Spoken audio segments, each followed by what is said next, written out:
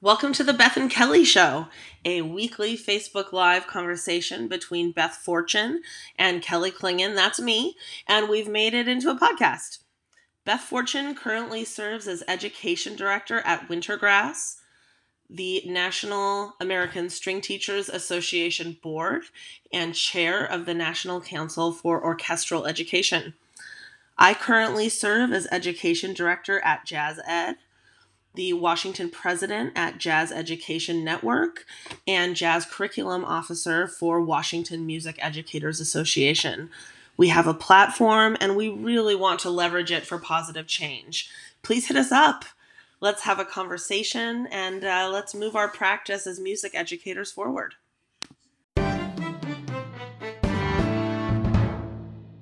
Beth, I think we should reminisce. Let's reminisce for a sec because we got one of the old school homies on today. Okay, so this is one of our old school homies that helped us make it happen at Washington Middle School. Because let's get it clear from the get-go, folks. Yes. Kelly and I don't know how to plug an XLR into a soundboard. I don't even know what those two words you just said mean. Yeah, see, that was like going way deep into my fancy language. Right. You know what? And it took me about 16 years to know that there are two speaker wire jacks mounted on the bleachers in the little cavern where the sound person sets up at Washington Middle School in the gym. Right. It took me until literally my last year there. Yep. To figure this out. Yes. Okay. It's it was this amazing thing that Beth and I had, 60% of this massive school enrolled in our music department. And that music department did not have any performance venue within it. Not even a cafetorium. Right. So we were in the gymnasium and the bleachers. I have painful muscle memory in my butt from sitting in those bleachers. They are like a serious catastrophe and probably an unsafe situation. And we had this problem of trying to make these kids who had worked their little buns off, we wanted them to sound good in this booming gymnasium with rickety bleachers. And so what you do is you hire somebody for that. Yeah, there was no way Kelly and I were going to sit there and plug everything in for no way. We didn't have time. We had to set up chairs. We had to go get all dressed up for our big concert in the gym, Right. So, Kelly gets the job at Washington and I was like, here's something I've always wanted to do, because pre-Kelly, Bob Nat used to just have a parent. Right. Run the sound. Right. And I said to Kelly, I was like, look, can we try maybe hiring a pro? And Kelly was like, I know just the person. You had a buddy from jazz band. Dodge, because we were in the Roosevelt jazz band together, and he was doing that thing for a living. Right. And he came and he did the first concert. Then after that, he was like, hey, I want to introduce you to my my collaborator, my colleague, Nate Omdal. Yes. And from there, it was Nate for every gig, man. Yes. Right? Mike?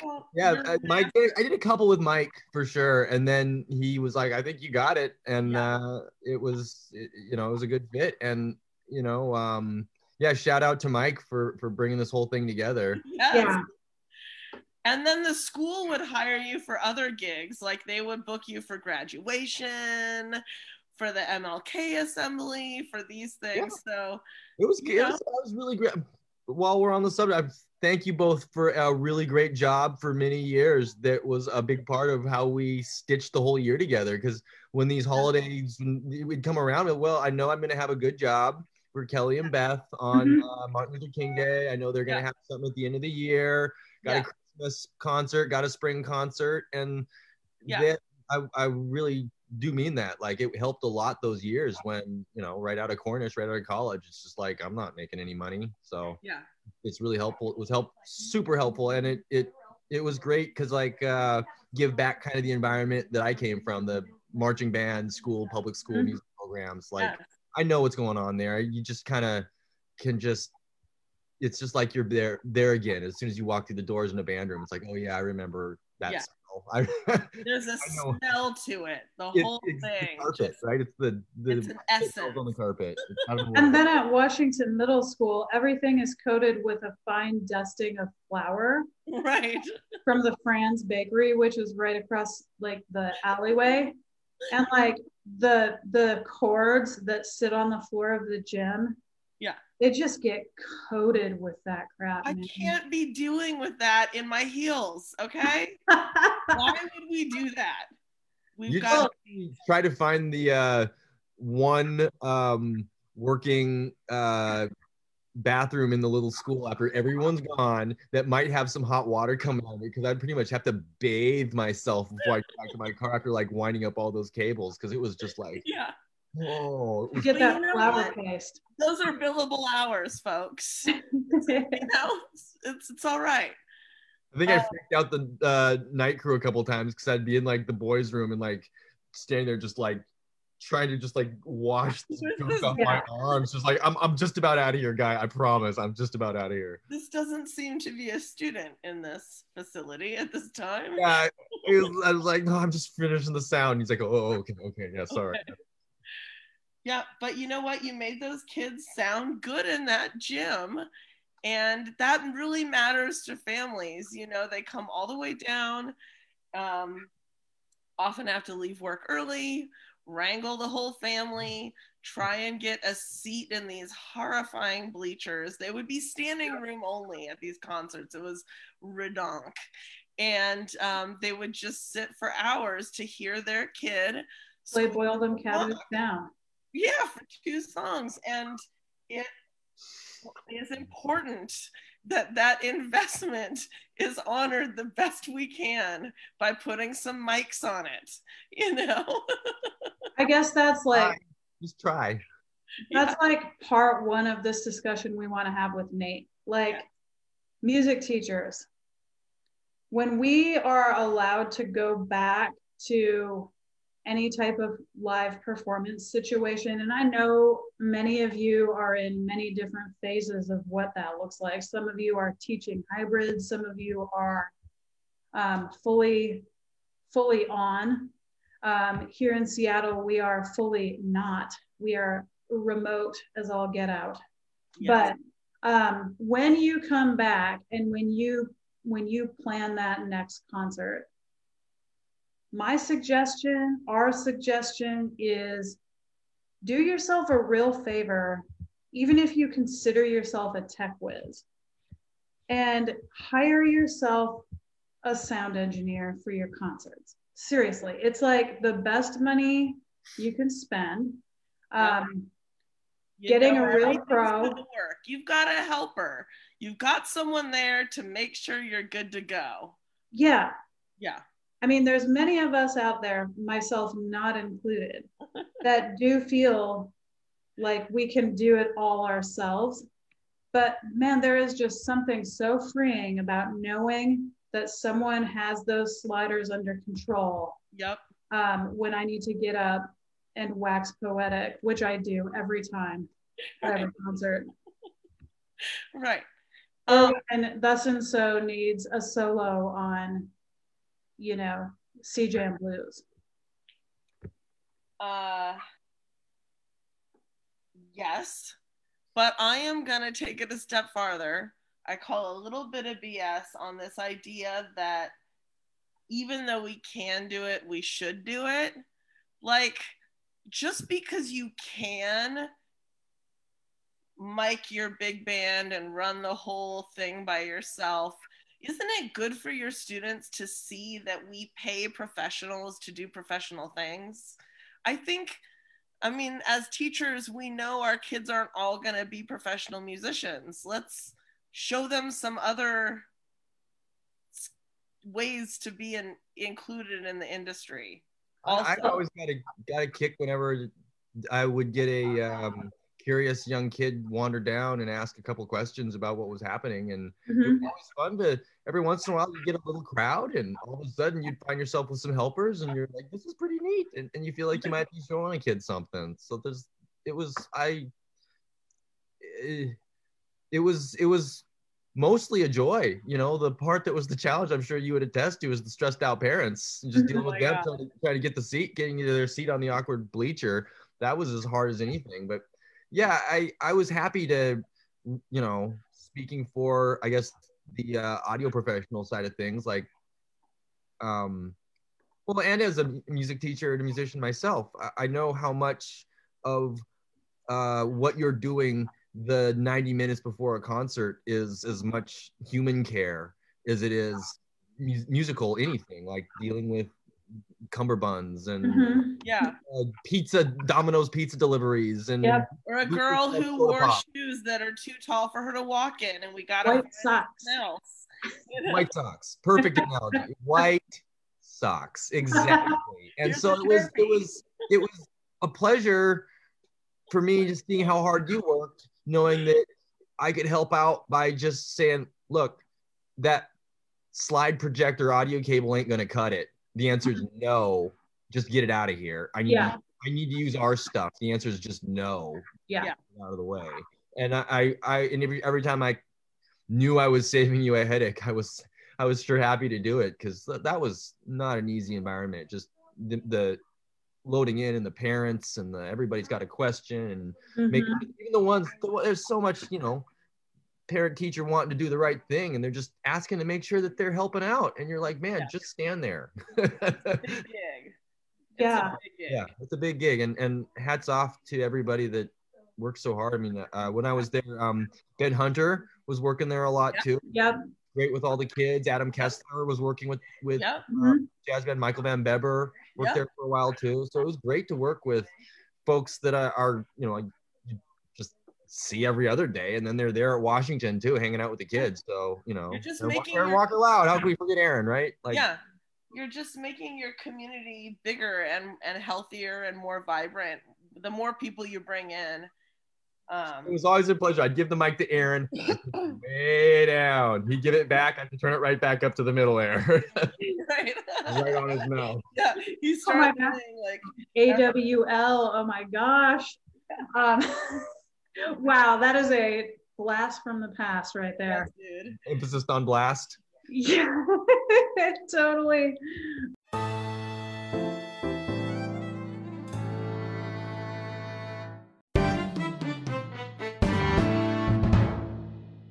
Oh my goodness. So Nate, I mean, I guess like this connects to our last episode, because our last episode we met with the director of the CMA Foundation.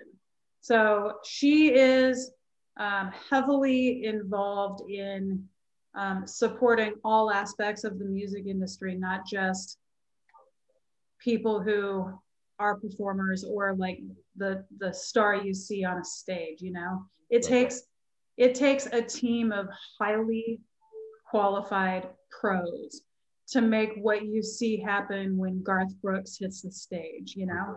And so we talked about what she, as kind of a head honcho at the CMA, wishes that a lot of students would be exposed to and have experiences with. And she was mentioning that she really wishes that kids had more opportunities to explore viable careers like your career. So I actually would love it if you would tell kind of your story. We know you're a musician, we know you're a gigging musician, and we know you're a professional sound engineer, But how did you find those connections? How did you get into this, man? Because I'm just guessing here, you didn't learn it in school. Yeah, that would be a pretty accurate guess. I okay. So I started playing music, like I mentioned, just signed up for middle school marching band. I started on trombone. I grew up actually in Sequim, Washington. So it's not the biggest city in town, and small music. Sequim's like if you hit the ferry right, like 2 hours from Seattle, 2.5. If 3 maybe. Yeah, if you hit the ferry right. Hit the ferry right. Like it's a drive out there. I know Thanksgiving with the round trips, we're pretty sleepy by the time we get back. Yeah. But it's a little town and not a big city in the state. And really hardworking band director there got me going on music. And just being in Sequim, there was a lot of retired people, so there was a lot of opportunities to play jazz. And that's like not to dance around it. Like I was able to put a little band together myself with one of my good buddies from high school, and we did a bunch of the weddings and little art fairs and stuff like that, and had a really good time. Played just kind of like sped up big band charts and had a really good time doing it poorly. You know how it is. Very entrepreneurial of you. Well, I say I wasn't much of was by no means a performance prodigy, but I was doing the whole bank account, buying charts, writing contracts thing when I was 16. That's so dang cool, dude. That got me a little ahead of the curve there. And that I remember was a lot of what got me into Cornish when I applied. I was switching at that point from trombone to bass, and didn't really have any bass skills to speak of, but a lot of band leading experience actually. And I'd been doing some of my own arranging at that point too. So it was kind of I remember Laura Kaminsky, who was the department chair at the time, she kind of laughed at me and said, well, if you're already booking the gigs, that's the easy part. You might as well learn an instrument. We can totally show you that part. So it was a little bit of a backwards experience for me. Yeah. I was really fortunate, I would say, to start at Cornish with Chuck Deerdorf from scratch, because then there was no bad habits to unlearn. Everything he said was just going straight to an empty sponge, right? And talk about a teacher that is going to get you going fast and right. He really, really did the trick. And also some transferable skills, already concert pitch, bass clef. Yeah. Trombone slide is about as close to a string instrument. We both have that lick in our repertoire, right? The glissando. That's the money lick, right? Right. Fretless brass. Transferable skills. Yeah. So yeah, it was just a good fit, and I picked it up and got just kind of started working right away. I was at Cornish with Adam Kessler. He was maybe a year behind me, and Josh Rawlings was in the class with me. Katrina Cope still plays around town all the time. Just overlapped with Kareem. So it was a great community to be in, and I'm really happy that that's kind of what where I got into the music seriously. And then from there, it was just, well, now how am I going to pay my bills? So luckily I met Mike Dodge. I can't remember how I met him. Well, I met him through a drummer named Tahoma Houtman, who went to grade school with him. Okay. And, he just started playing with us we were playing at the District Lounge, was what it was called at the time, in the University District, right? Okay. And that's how I met Mike, and it was just sort of take everything that you can do to piece together a living. Yeah. Yeah, and that's actually how I found my way into the Musicians Union. Was just kind of trying to figure out what was out there. You play enough gigs, you take it on the chin. Everybody's watching this knows. Right. And I just had a series of bad ones, and that happened to align with when the Musicians Union was calling some community meetings, and I got invited to them by one of the organizers, and it was just a fit, and I just kept showing up, and several years later it turned into a career, which I want to really unpack, but I want to put it on pause for just a moment because I want to mention to Beth, I don't think she knows this, but one thing we do at Jazz Ed is we have this like hire a band link on the website, which is like kind of a nice service. You know, there are people who want to hire students, they don't know how to go about it. I am very interested in providing opportunities for kids, but also want to make sure there's like a responsible adult there, like making sure there's a good downbeat, and we're calling tunes, and professional on the gig. Plus, I want to be paying as many people as I can pay for these things. So I don't want to take gigs from working musicians, is what I'm trying to say. So anyway, I always like to have the adult on the gig be a bass player, if at all possible. And Nate is my first call. That's so great. Has played so many gigs with Jazz Ed kids. I love doing that. That's turned into some of my favorite work of the year, because so many times I'll realize this is your first gig without a teacher or a parent around, isn't it? And they're like, yeah. So it turns into like, well, then let me show you how to hit the buffet, because that's what you really need to learn here. Let me give you some real on the job training. Like, this is how you cut to the front in the buffet. Just like, I got to buffet, I have my ticket. Like, this one, that on the streets learning. I love it. It's so fun. This one kid was just like looking at his ticket and looking at the line and looking at his ticket and looking at the line. I was like, just go, man, just go. Dude, you're in the band. As long as you want. Stuff your face. We got you. We got you. Just have a good time. You're here. You're at a fancy hotel. Eat. Enjoy it. It's supposed to be fun. Oh my gosh, that's so great. I love it. It's so much great. And everybody sounds great. Everybody sounds great. It's so much fun. There's gonna be form to the song. Nate's there. If it falls apart, now there's a bass solo. I mean, it works. But not everyone could cover that gig with, I mean, they're like trio gigs most of the time. Like you and two kids, not everyone is suited for that kind of work. It's really, oh man, we've had some great ones. That trumpet kid Tyler. Yeah.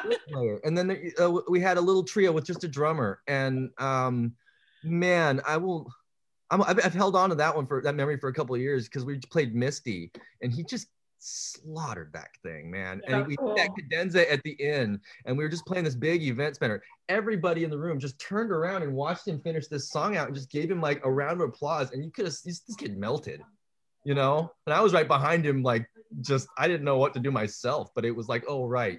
That's why we something music, right? To be here when Tyler gets his first, like, well-deserved, like, real honest to goodness applause. Oh, it just was that moment that you're like, oh, right, this is why we passed this on, because this is really cool. I love that so much.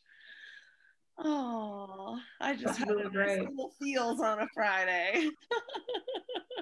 Okay, I am gonna reach for my beverage of the day. I've got some 2 fingers of Fernet here, and I forgot about it.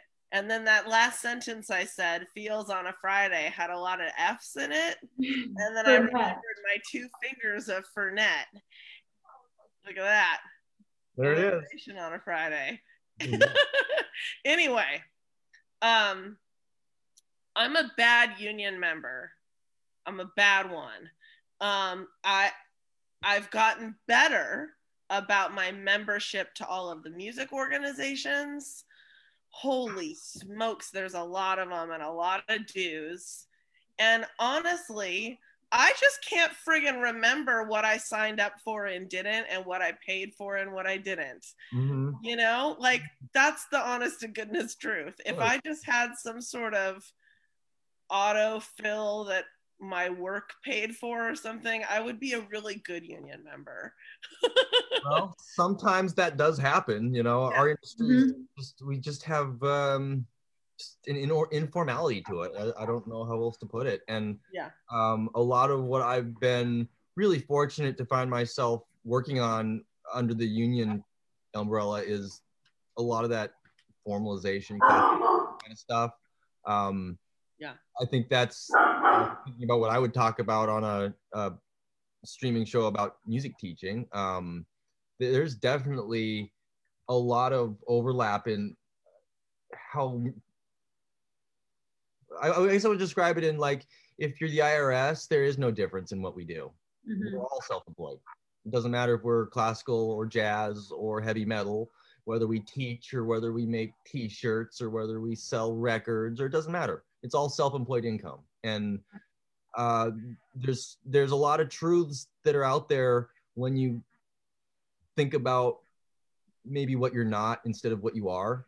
And I that's those kind of answers are the ones that I find intriguing when I'm working on workplace kind of stuff.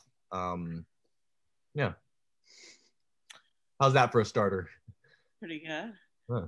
What can you tell us about, like, why ought music teachers make sure that their musicians union members? Like, what do we need? Why do we need to do that? Well, I would preface this by saying COVID has definitely forced a lot of organizations to relook at a lot of programs. So if there's something that you would like to try, I would say it's worth a conversation with any professional organization that you might be a part of, whether it's a musicians union, whether it's some sort of trade affiliation. If you've got a suggestion or an idea, you might as well just run it up the flagpole a little bit and see what happens. What we've done in the musicians union for music teachers to that extent is something we historically did more than we've done is contracting. And as a result of that, a lot of musicians locals around the country have remnants or in a lot of cases still fully functioning payroll services. Now, what's interesting about the payroll service is in a lot of instances, that company is able to step in through some officiating channels. Sometimes there's some paperwork goes with it. But the long and the short of it is they can become the employee of record.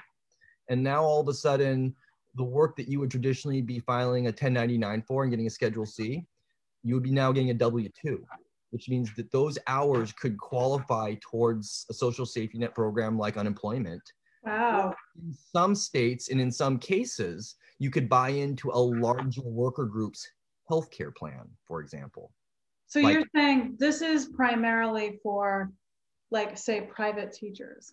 That would be a place to start. I mean, I know that's a piece of a lot of musicians' income is private teaching. Yes. In the situations that I've been in where I've worked long-term with families, they've really, I would say the majority of them have really been in my corner. And you go into their homes, you work with their kids, you know, it's on like a weekend or a Friday night, and it's a very like it's a lot family time, you know what I mean? So you're kind of on the team when you're working with these young people. And I would really encourage a freelance music teacher to consider working with a longer term employer, which is what they are, to work out something where you might take advantage of a program like a payroll service. Because that's so great. What you're really doing, it's not just that you're applying for you can apply for a social safety net program, but it's that if you earn income as a self-employed person, you should be filing quarterly, right? And if you don't, there's a penalty to that. So if you're paying all of your own employment taxes and paying some IRS penalties, you could be paying as much as 10-12% more in federal taxes than someone that happens to be doing a similar job classification, but just happens to be doing it at a workshop, at a shop that gives you a W-2. So finding ways that a group like the Musicians Union can modernize some of those older projects, older programs like payroll. That's what we're really hoping to do as we go forward, to work with music teachers. And that also gives us a lot more information and collaboration, where then we can go to a group like the AFT and say, this is a block, this is a group of people, not just the teachers that are employed by the district, But as you know, the army of coaches and section leaders and music technicians, sound technicians that you need over the course of a year, that all of a sudden has an umbrella that it fits under in a different way. So I'd like to say that that's stamped and ready to go. It's like I said, these are where we're pushing on things, and this is where we'd like to see going. And really, what it's going to take to see programs like this appear across the country and be useful are engagement from professionals like the ones that I know are watching us today, to say, we know, we hear, we would love to explore how some of these programs, like a payroll service, could impact what we're doing as teaching professionals. Yeah, well, it just, to me, it seems like it's kind of like the same thing as, do yourself a favor and hire a sound engineer for your school concert, even if you fancy yourself like a pro with this stuff, or like you fancy yourself real good with electronics. It's just like having that, as you said, safety net, having the professionally done paperwork, having the access to really having your taxes taken care of, and those percentages do matter. All of that like is doing yourself a favor, you know what I mean? It's like that, I don't know how much your dues are, but I'm just guessing, you know, that's $75 a month or whatever. It's $200 a year. Okay, that's, I mean, heck, holy cow. I mean, so like I'm a card carrying hardcore member of the teachers union, and yes, yeah, when it's time to strike, you better damn well bet I'm there with my red t-shirt on and my picket sign, damn it. But the service that they provide to me is well worth any money that I pay for dues on a monthly basis. And it's just, it's really, it's like peace of mind, and that like upper echelon of professionality that especially those of us who are really working on trying to build a studio, or maybe we're teaching in the public schools part-time and private teaching or playing gigs on the side. Yeah. Just being as like legit, above board, legal, on top of your taxes as possible is just, it's just like it's like giving yourself a hug. You know what I mean? Like, it's self-love. It really is. There's a piece that I found out not too long ago. I'm a little embarrassed to admit that I had to learn it as late in the go as I did, but you know, Social Security is viewed through a 35-year window, and it's the highest 35 years that you earn. So if you didn't make any contributions in your, say, early 20s, because you were, as I've been calling it, being a jazz pirate for half a decade, I don't know who would have done that. I don't know anybody that did that. A lot of jazz pirates. Whoa. You didn't do yourself any favors when you turned 62. Mm-hmm. So and that's when it starts mattering. Yeah, like it prolongs how long your 35-year window needs to be if you don't start making contributions until you're 30. You know, it's going to extend it longer than somebody that's doing the exact same thing in just a slightly different scenario.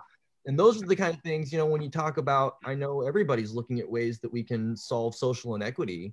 Mm-hmm. In our industry, in what we do, that's a stone we must turn over if we ultimately want to find equity. Because if all of the work that we do continues to get lost to the winds, and we can't even get unemployment when there's a COVID, something went wrong. Something went wrong. Something went wrong. And we need to, and we need to be honest with ourselves about what we did that didn't account for what we hoped it would, and look at what we need to do to change it. And growth isn't easy, but there's a lot of people that are committed in the organization that I represent that would like to see a lot of change happen, and that will happen faster with just the more positive voices that are around around the projects. Right. That's the thing with membership to an organization is you're paying for peace of mind. Mm-hmm. You're paying for advocacy. Mm-hmm. You're paying for someone who's smarter than you to do something better than you would do it. Like, if it has numbers involved, I should not be involved. I can't. Everybody in the labor thing, everybody in the labor movement, there's a place for everybody. Because I think the folks that know me well know I'm better at maybe throwing a rock and breaking some glass than necessarily sweeping it up and making people feel better about it. Right. But there's a place for that. And what we're trying to do is just make sure that we're not forcing anything, but where we can find a better way that's got more options for more people. Right. That's what everybody wants. And just to speak to the dues a little bit, one way I've always thought of it, and this is just my personal take on it, is it's akin to the saying, put your money where your mouth is. Mm-hmm. I'm pretty mouthy sometimes. So what the dues give me is the specific leverage to say, here's the organization that's giving me credence to run my mouth right now. There's a board of directors, there's a structure to the organization, there's other members paying dues who've also given me the thumbs up to run my mouth about this subject, and they support that I'm doing it. And that's really what it's about. It's about being there in a more committed way, it's just like when you subscribe to something, they count you differently than when you just buy something one time. Sure. Well, and by paying your dues that if you've got a problem with something, who you're going to call? Nate Omdal. There you go. Right? It's just... anytime I can help out, I'm happy to do that. Yeah. And this goes for your union, and this goes for our organizations, our associations. And I am a firm believer that all of us should be members of NAFME. All of us should be members of the various other organizations and associations that are associated with our genre and our instrument style. Yeah. For instance, I'm a member of the board of directors for the American String Teachers Association. And that's the other thing, is that once you get in and start doing things with the organizations and with the unions, you'll find that there are opportunities for you in leadership, opportunities for creating programs, opportunities for doing some real good. And if you have, I don't want to say agenda, but if you have dreams, hopes and dreams, these are the organizations where you can take your ideas and people are going to band around you. And I think, Nate, you are a real example of someone who has done exactly that. I couldn't have said it better. That's been exactly my experience. Labor is completely, there's a lot of resources throughout labor. And if you have an idea and want to pitch it to a group, you might find some money. There's definitely locally a few funds from the, I can't speak for other groups, but I can't imagine there's a lot of just little, piles of money set aside to support creative endeavors, just organizationally all over the city, and labor is no different. So please, if you've got a educational curriculum, those are always really good. Equity-based projects, those always fit a lot of boxes for labor funding, or any general just help the cause kind of stuff. That's great. And don't hesitate to give our office a call with any questions or suggestions or ideas, and we'd be happy to try to pair a resource. I mean, if we can't ourselves take care of it, we're not in any things are not, nothing's like it was 40 years ago. Unions are no different. And most of the unions you'll talk to across the country in most trades really, if you've got a question, they're just as happy to answer it as have you join, which is everybody would like to see. But it's really, they're just trying to help people. Nate, I know you do advocacy work not just in Seattle. Like sometimes you're in Eastern Washington for meetings. What kinds of things are going on out there that people who teach kids music should maybe know about? Oh, What's in the atmosphere? ooh, man, we could kind of go in a couple different directions with that. I suppose if anybody wasn't aware, something that I worked on last year that I hoped would circulate more, but it didn't really get a chance to because of COVID, like everything. But blackout dates are what we call non-enforceable in Washington State now. So if you are a music teacher anywhere and you happen to be working for a little private school and through perhaps no ill intent, they mentioned something about some radius clause about how you're trying to maintain some sort of, territorial, comfort or whatever you want to claim it. And they impose some sort of restriction on other employment you might seek. That is an unenforceable term in your job description now, unless they're paying you some pretty hefty salaries. I would wager most music teachers are not going to be worrying about. Right. So that's pretty high. So just, it's the same thing that protects hairstylists. We were hearing a lot of that when we did testimony, that hairstylists were moving across counties, right? And really, very few people are going to cross a county for a haircut. Right. So it was kind of silly to say that a hairstylist couldn't get a job if their spouse got relocated for a year or whatever the terms were, because there's just no enforceability to the jurisdiction there. It's like you're just going to get a haircut at the nearest reasonably priced professional or however, whatever your criteria is, but you're definitely not going to go from Seattle to, Spokane for a haircut. So having contractual terms that restrict employees from looking for work like that is not something that isn't enforceable in Washington State anymore. Okay. That's very interesting. Yeah, that's on the books, so it's a thing.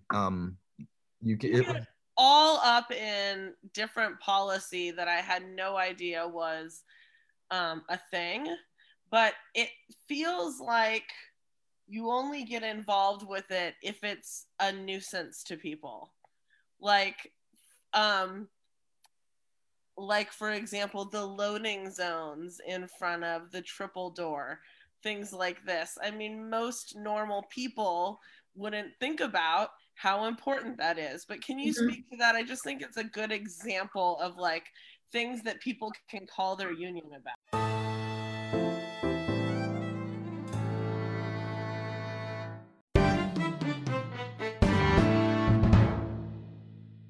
Yeah, that's a great example.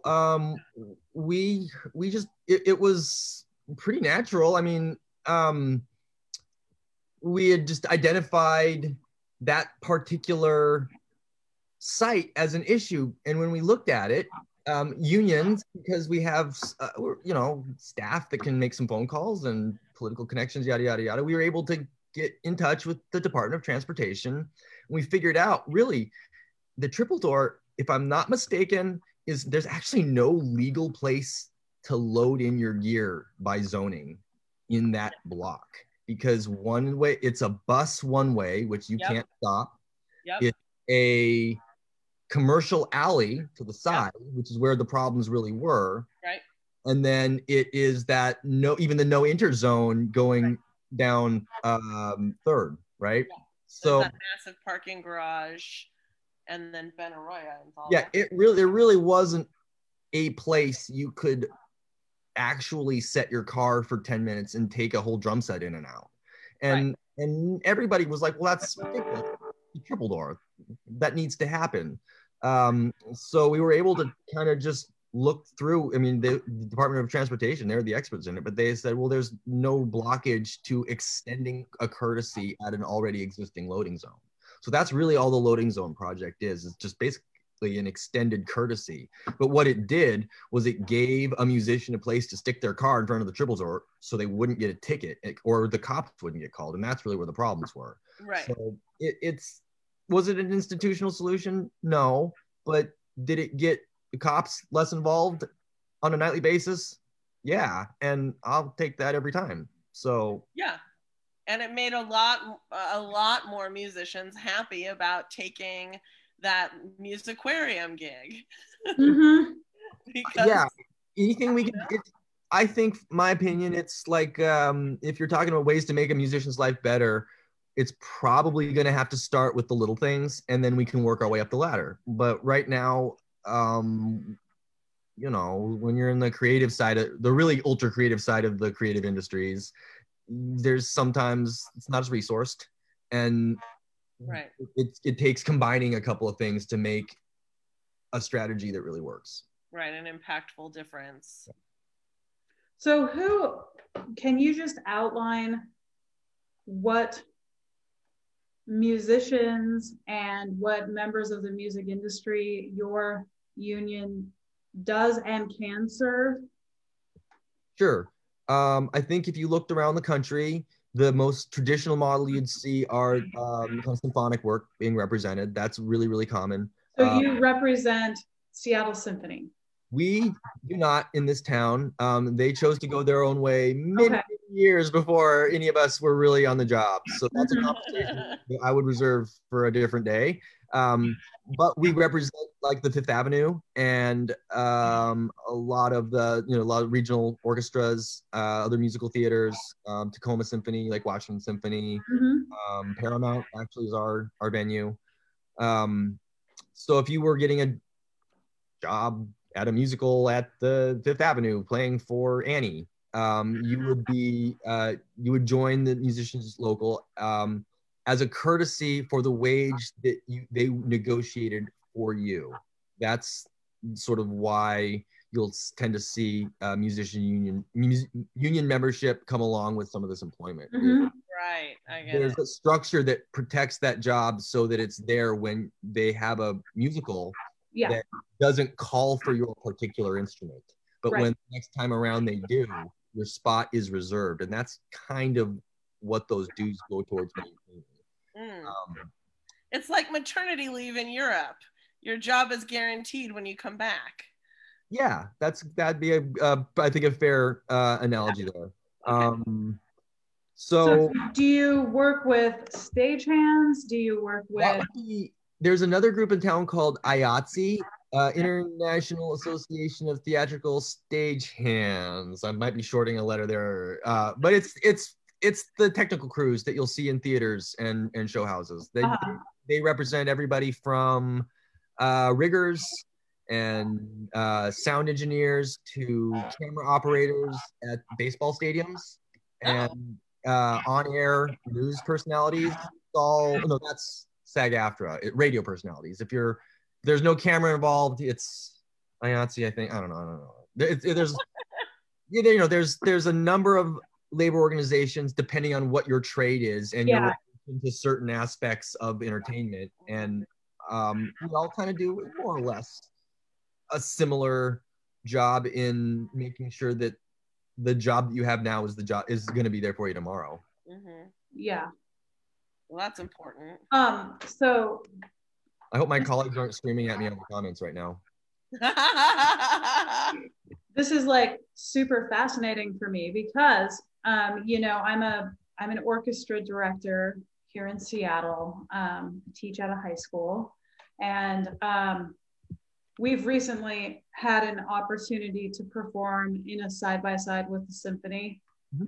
So we know that the symphony is a union operation, and this is just like me, just totally digging the situation here. Just like, are you gonna put a quarter in it? I love it. It's funny, man. Okay. It's funny. Okay. So the symphony folks, I'm not allowed to set up their chairs or stands, right? They have a team of stagehands that do that. Right. And so those stagehands, Nate, you're saying, are represented through the other organization. That's correct. Okay. So the symphony folks are unions, and that means that there are many different things that are done on their behalf. Every day when they come to a rehearsal and or a performance, things are set up in a certain way. Right. And there are certain individuals who do that setup. It can't just be me. It can't be kid volunteers. It can't be, so like one of the funniest situations that I'm like imagining I have a bunch of different possibilities starting to percolate. Okay, so I'm just gonna talk about it because this is like, okay, these guys are pro.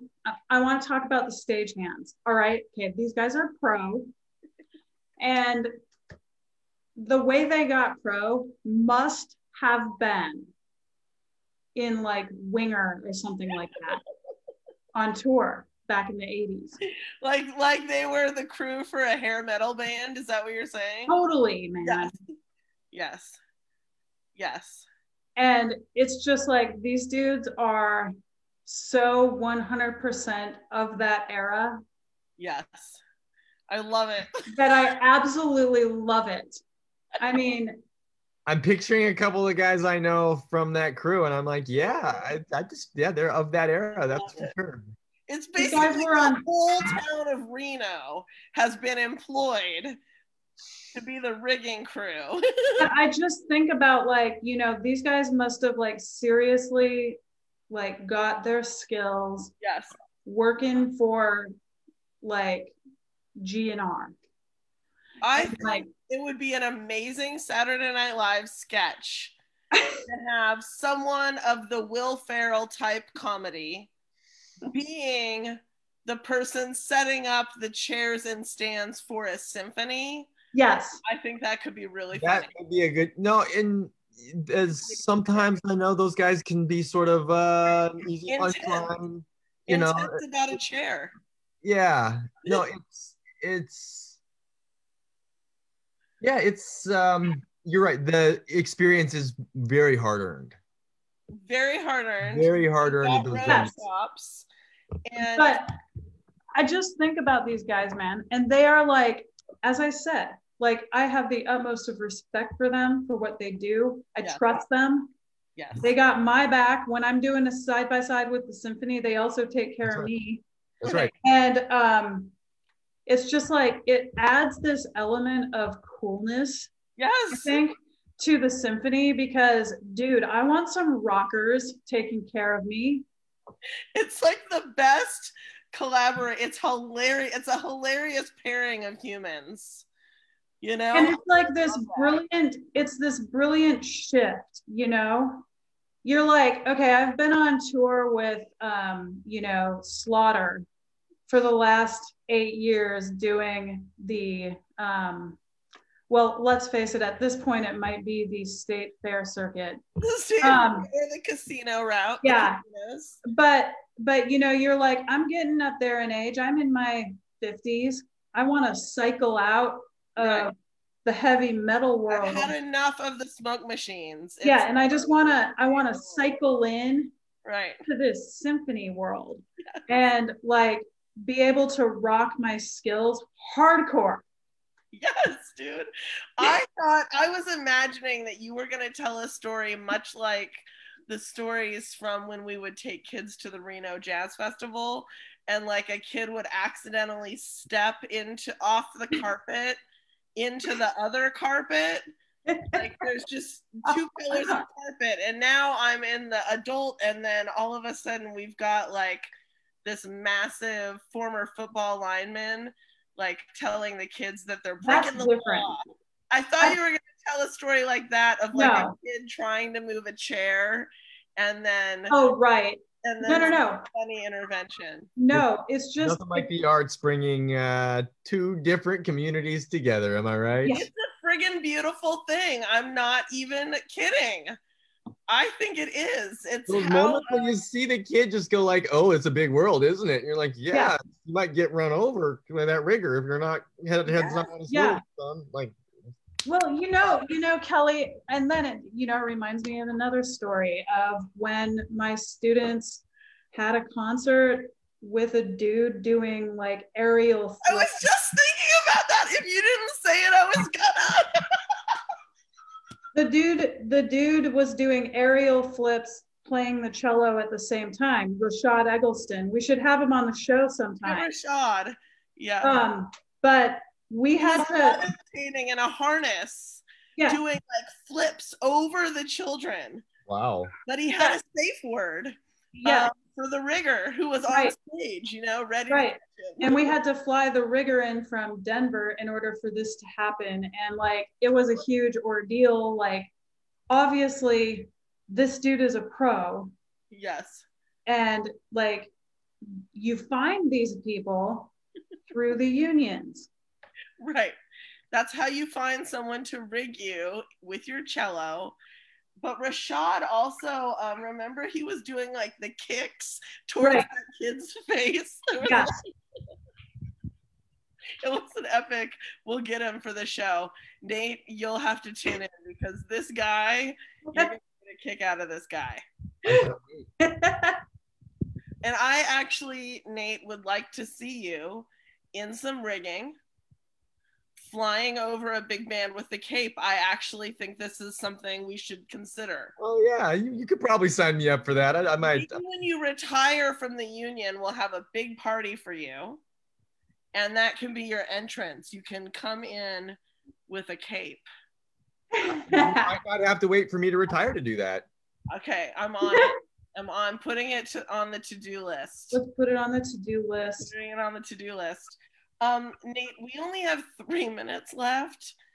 We got a little excited talking about the rock down people. Sorry. I just want to speak to something quickly.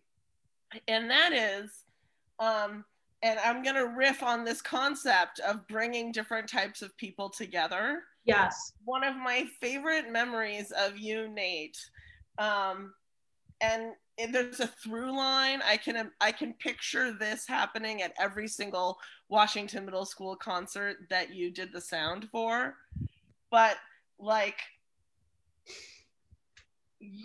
you were allowed to be you.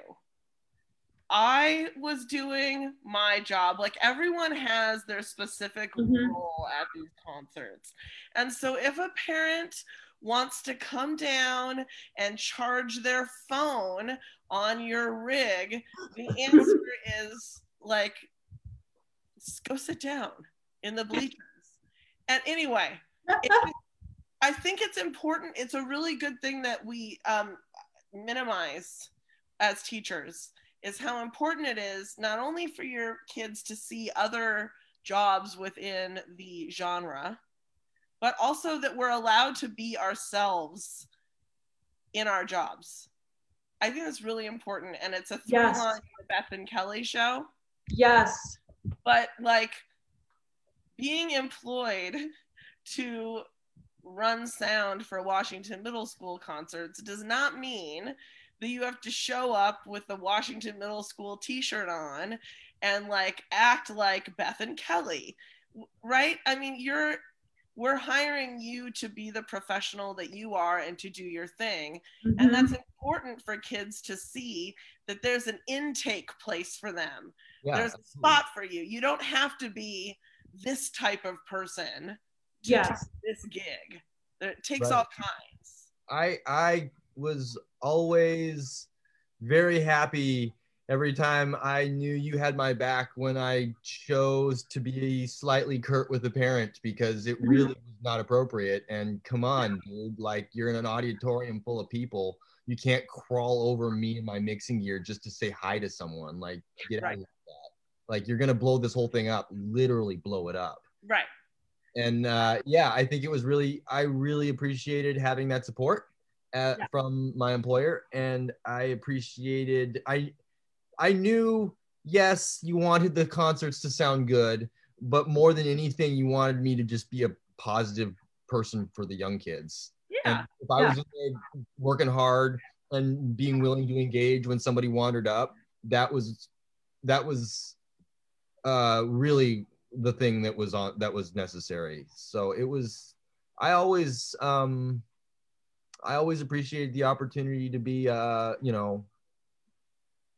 not some gray old guy twisting the sound knobs, but a younger brown person saying, no, I do some stuff like this besides this, and you can't do my job. Yeah, it's the thing that I do, and it's not that hard. You just kind of got to get around it, and there's some people you can learn, and I'm sure some people like go to your church or something like that. There's probably somebody you can talk to that does something similar, and you just start asking some questions.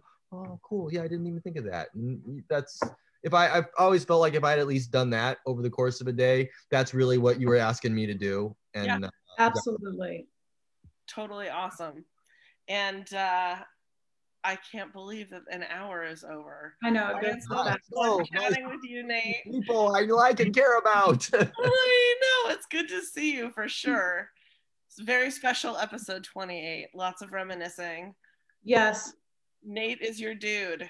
If you are a musician and you need things, join the union and ask. You join. Just call us. We'll figure out a way to help you. That's really what we want to do. So let us know what we can do.